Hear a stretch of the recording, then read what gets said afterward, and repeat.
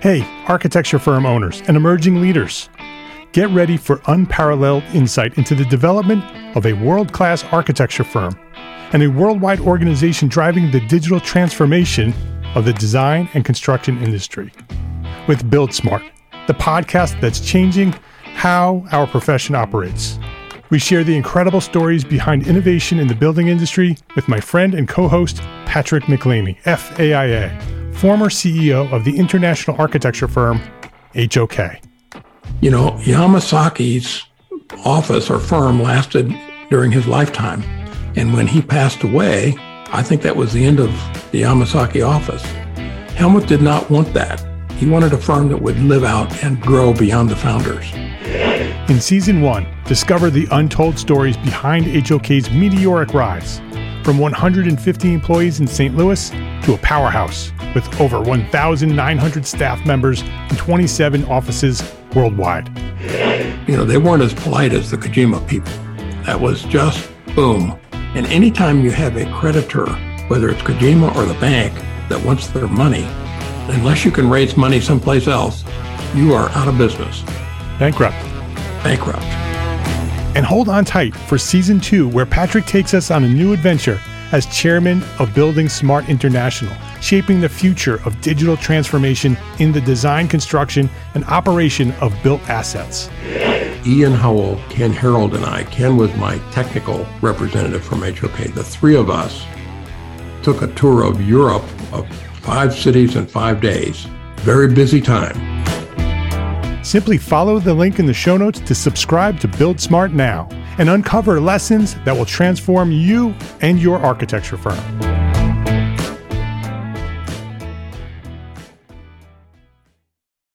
Entrepreneur Architect Podcast, Episode 31.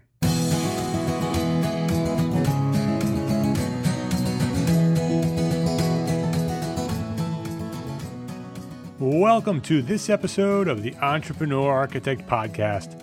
My name is Mark R. LePage, and this is the podcast dedicated to a successful life as a small firm architect. My goal is to inspire you to build a better business so that you may pursue your purpose with passion and live the life of your dreams.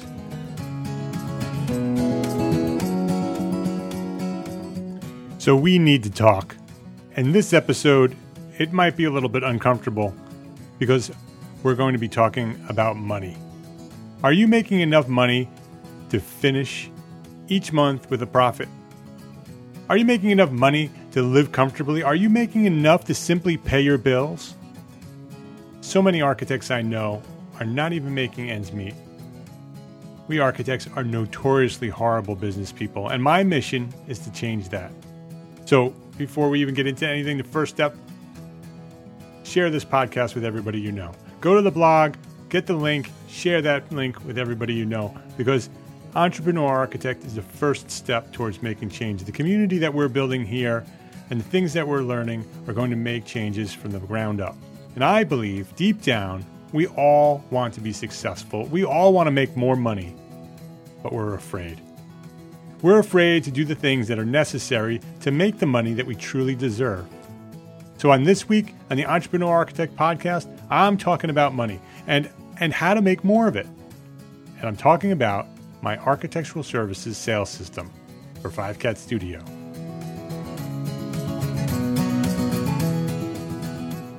So this week, we're going to get right into the feature topic. Successful businesses must perform certain tasks and techniques consistently in order to be successful. And one of those tasks is sales. No sales, no business, no success. It's as simple as that. So the first thought that comes to mind when you're thinking of sales is the schemy, sleazy used car salesman down on Main Street. But in fact, we're all selling. We're all selling all the time. When we present our initial schematic designs to our clients, we are selling. Every time we try to persuade someone to take some action, we are selling. In fact, I'm selling right now. I'm selling you on selling, or at least I'm trying to.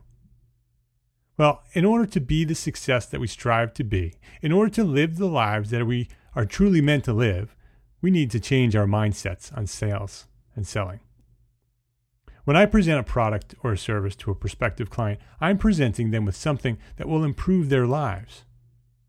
If hired, I'll use my expertise and my skills and my talents to literally change their lives. There's value in what I'm providing. I'm offering to trade an improved life for money. You too are improving people's lives through the services that you provide as an architect. You're making the world a better place, and for doing so, you should be rewarded with payment. With this mindset, the more money you make, the more lives you've changed, and the more families you've strengthened, and the better the world becomes. So making money is good. Let's say that all together. Making money is good. Say it again. Making money is good. Good. Got it?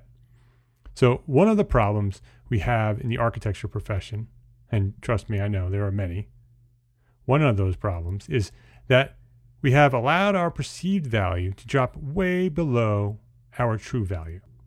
We have been afraid to charge the fees required to be successful in business. And the market is more than happy to agree with us. So we need to make some changes.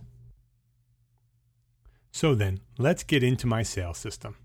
And I'm going to start by telling you a little bit of a story about 5 Cat Studio. After 7 years of slow, consistent growth, in 2006, 5 Cat Studio hit a plateau. Well, it was more like a wall. We were working hard, we designed projects that people talked about, and we were very well known in our market. And we acquired enough work to keep busy and to pay the bills. But we wanted to grow, and I needed some help. So through my local business council, which is the Chamber of Commerce here in Westchester County, I discovered a program called the Academy of Entrepreneurial Excellence. It was a 15-week program where we met and we learned the fundamentals of business.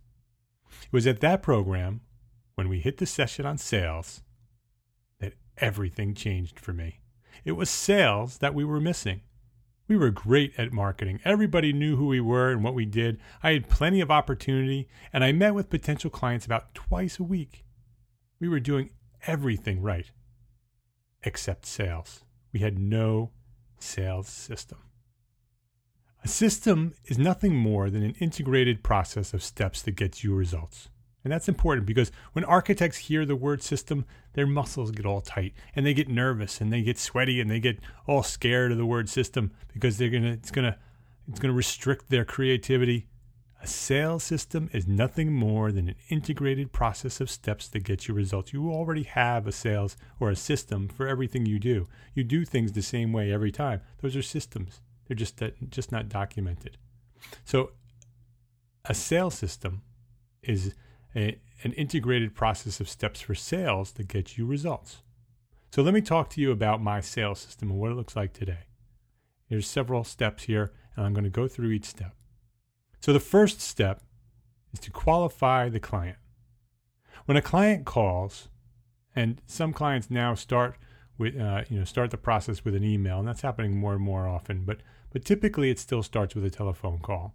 And when they call, I use a client qualification form that I've developed to guide our conversation. I start with asking their name, and I confirm the name's spelling. And that's very important because if you if you misspell, not smell, misspell, if you smell a potential client, you probably won't have much of a chance either. But if you misspell a potential client's name, you might as well scrap the rest of these steps. So I make sure I understand and I write it down how to spell their name.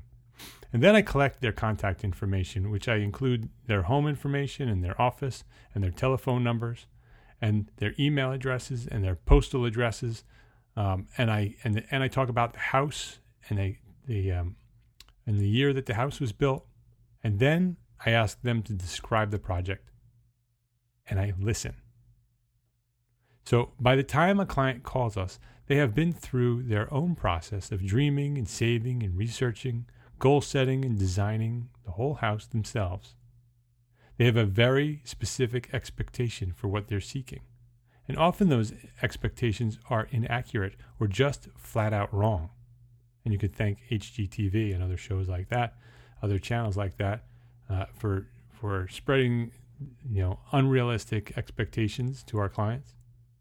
But by listening to them carefully, I learn many things about not only the project, but about the person on the other end of the phone, my potential client. I often know whether a client is a good fit for my firm from just the few short minutes listening to them on the telephone. And it's not often, but occasionally, I'll actually pass on a project simply from the vibe I feel from this initial conversation. And I've determined my target market for my firm, so I also know very quickly whether the project being described hits our target. I don't take every project that rings my phone. I know which projects are best for my firm, and I pick the ones that will best meet those requirements.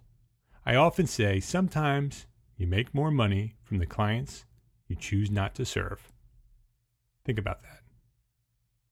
When I know that a project and the client are a good fit for my firm, I schedule an interview to meet the client and review the project in person. I offer this interview as a, quote, complimentary initial consultation, which is what everybody expects. I explained that there's no charge for this meeting and that the intent is to learn more about the project. It provides them an opportunity to confirm that we are right for them and that they are a good fit for us. And I leave it open-ended with no obligations so they know that there's no pressure to meet with us. Qualifying the client is very, very important. We don't have much time to get the things done that we're already trying to do, so wasting time on a prospect that will never become a client does not lead to success for your firm. So, number 1, qualify the client. Number 2, establish rapport.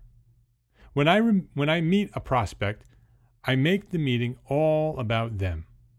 My marketing strategy has already qualified my firm in their mind, so my goal at this meeting is to build a relationship. Remember, people hire people that they know and like and trust. I've already become familiar to them through my firm's blog and during our initial telephone conversation. I have earned trust through my reputation and my testimonials, referrals, and good word of mouth.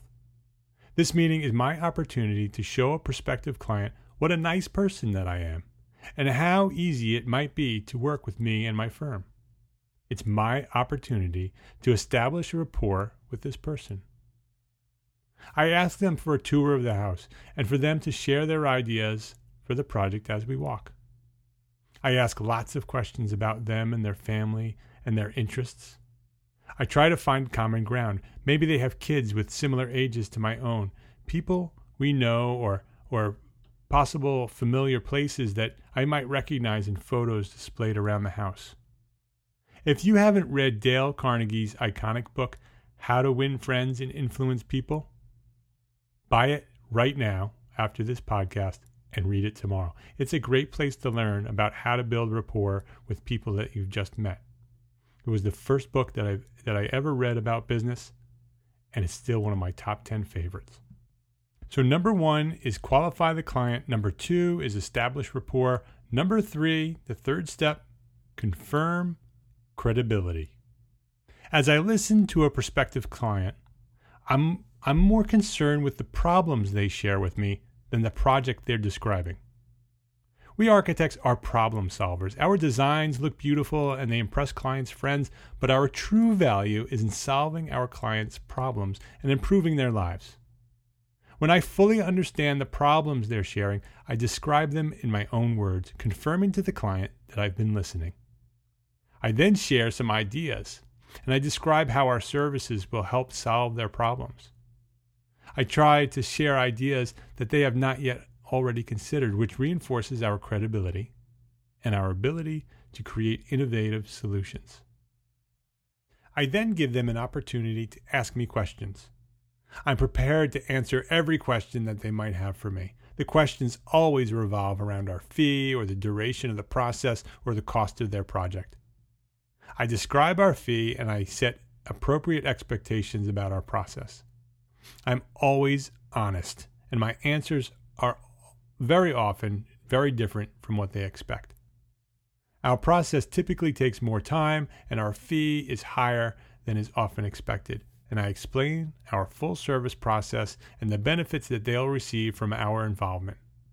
from generating ideas all the way through completion of the punch list. Setting expectations up front will allow the remaining process to proceed much more smoothly, resulting in much happier clients.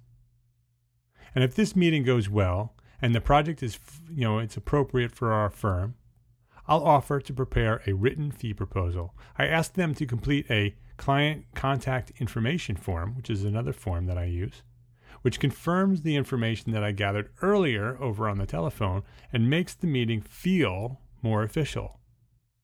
I leave them with 2 business cards, one for them and one for a friend, and I promise to send them our proposal before a specific date. And step number 4 is send the proposal. Our proposal, which also acts as our agreement between owner and architect, it's written in a plain, easy-to-understand language. It clearly describes our fee, the process of our architectural services, and it covers all the legal requirements for the project. I send this document by email within a few days of our meeting. By sending the proposal sooner than the client expects, it further establishes our credibility and our professionalism. I then prepare a printed proposal package which includes a firm-branded folder containing a cover letter, our proposal, a list of references, another business card, and several project sheets. Project sheets are photographic case studies of projects similar to the one that the client's considering. The proposal package is then mailed out on the same day the proposal is emailed to the client. And I send it first-class mail by, postal USPS. The package takes a day or 2 to arrive in the client's mailbox, and the email gives them the document really quickly, and the printed package arrives a few days later, and it reminds them that we're professionals and we want to be their architect. So you get the email, and then a few days later, they get a reminder that we're awesome. And if you're interested in my proposal, I have the hybrid proposal for architectural services. I offer a course and a template on that proposal, and you could purchase it at entrearchitect.com/hybrid. So number 4, let me go through again. Number 1 is qualify the client. Number 2 is establish rapport. Number 3 is confirm credibility. And number 4, send the proposal. Number 5, follow up, and then follow up again. And this is the part that my original sales system was missing, the follow-up. I thought that I was done once I sent the proposal. If they want to hire us, they'll send us a check and a signed contract, right? Wrong. We need to follow up. We need to remind them that we're the right firm for them, and we need to ask them for the project. So here's what I do these days. I allow the client to review the documents I sent and to compare them to others they may be considering. And if we're good at what we do, we should want a prospective client to compare us to others. We are better for the project than the others, and we've proven that through our process.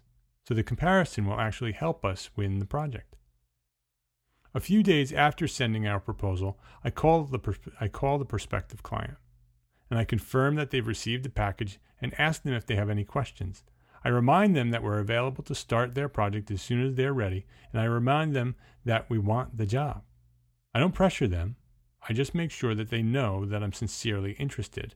I ask them if there's anything keeping them from proceeding with us. This question gives us the opportunity to address any additional concerns or learn that they are, in fact, leaning towards us as their architect. And I offer to meet again to review the proposal in person. If they choose to meet, we are on our way to a new project. And if not, I ask them if I could follow up in a week or so. I then go through the follow-up process all over again. If after the second follow-up they don't proceed, I move my focus to other prospects. But I don't give up.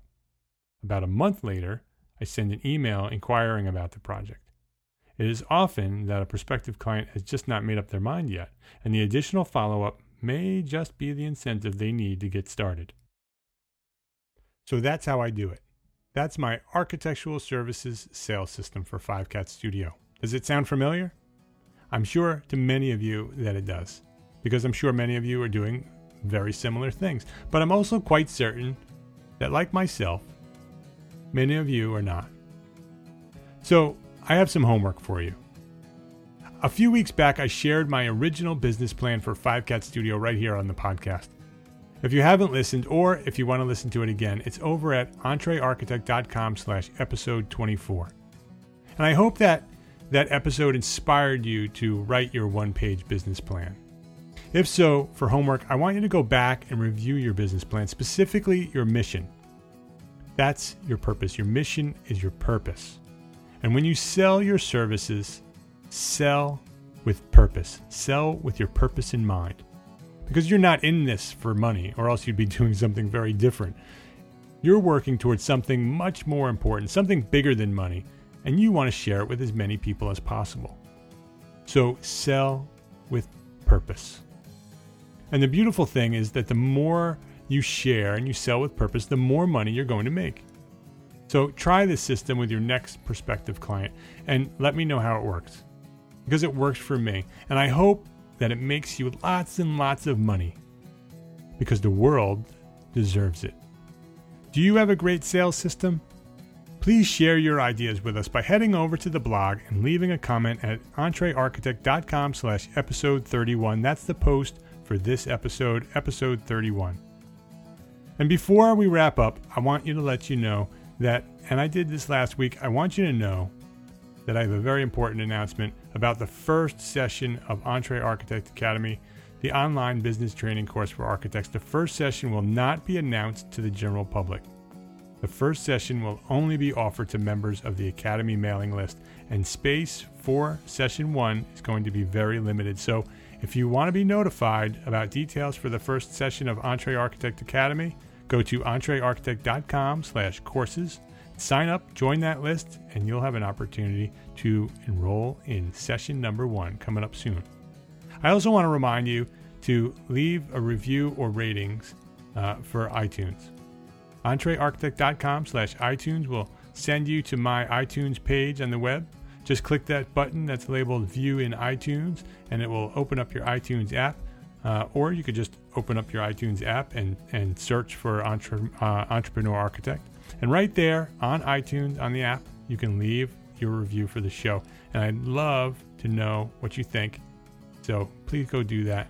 EntreArchitect.com/iTunes. So that's it for this week. I do appreciate you listening. So until next week, my name is Mark R. LePage, and I am an Entrepreneur Architect. See you next week.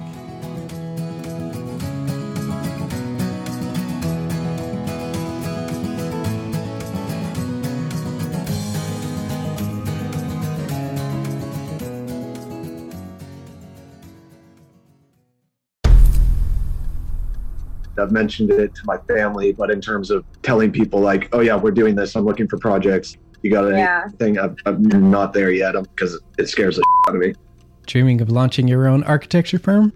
Well, buckle up for a wild ride with Emerging, the podcast that shares what it's really like to start an architecture firm. Where do we begin? We don't even know what type of business to formalize as. Is it an LLC? Is it an LLP? Like, how are taxes? I mean, the list is astronomical. Season 1 featured founders Jeffrey, Lexi, and Chris, owners of Level Studio Architecture, are your fearless guides on this unfiltered journey from napkin sketches to a thriving studio. One evening, stumbled into one last dive, we sat at the bar and pondered our postgraduate futures. Amidst the conversation, a napkin became the canvas for our aspirations, sketching plans and milestones, sealing our heartfelt commitment and shared dreams. In drawing down dreams on a napkin collectively, that then, in your head, you've rooted like, oh, I'm connected to these people, like long term. The process of starting an architecture practice brims with excitement and challenges, demanding meticulous planning, flawless execution, and unyielding resilience. I kind of hate the term because it's so overly used, but I think everybody knows imposter syndrome. And I think it's so real to this day. I don't know if it's with everybody, but with me, I'm always questioning like, us, can we do this? Are we ready to do this? Are we prepared? Can we do it? Did we just decide a name? We did it, guys. Oh my The one that God. came out of nowhere? Woo! It came out of nowhere. I liked it. I saw it. Ready to turn your aspirations into reality? Follow the link in the show notes to subscribe to Emerging and chart your own path to architectural success.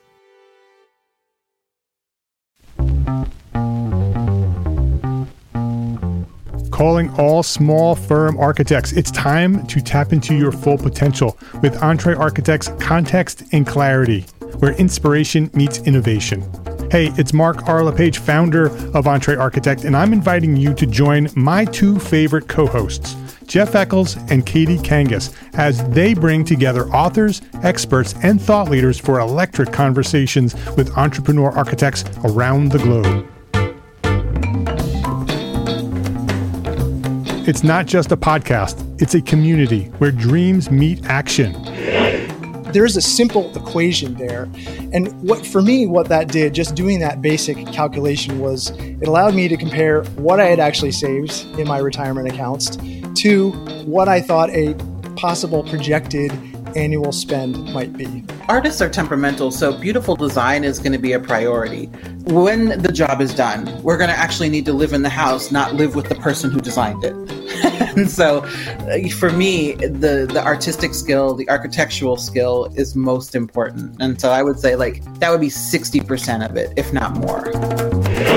Gain insights to build a successful practice. Subscribe, engage, and let's redefine your future together. Join the Context and Clarity community, where every conversation adds to your blueprint for success.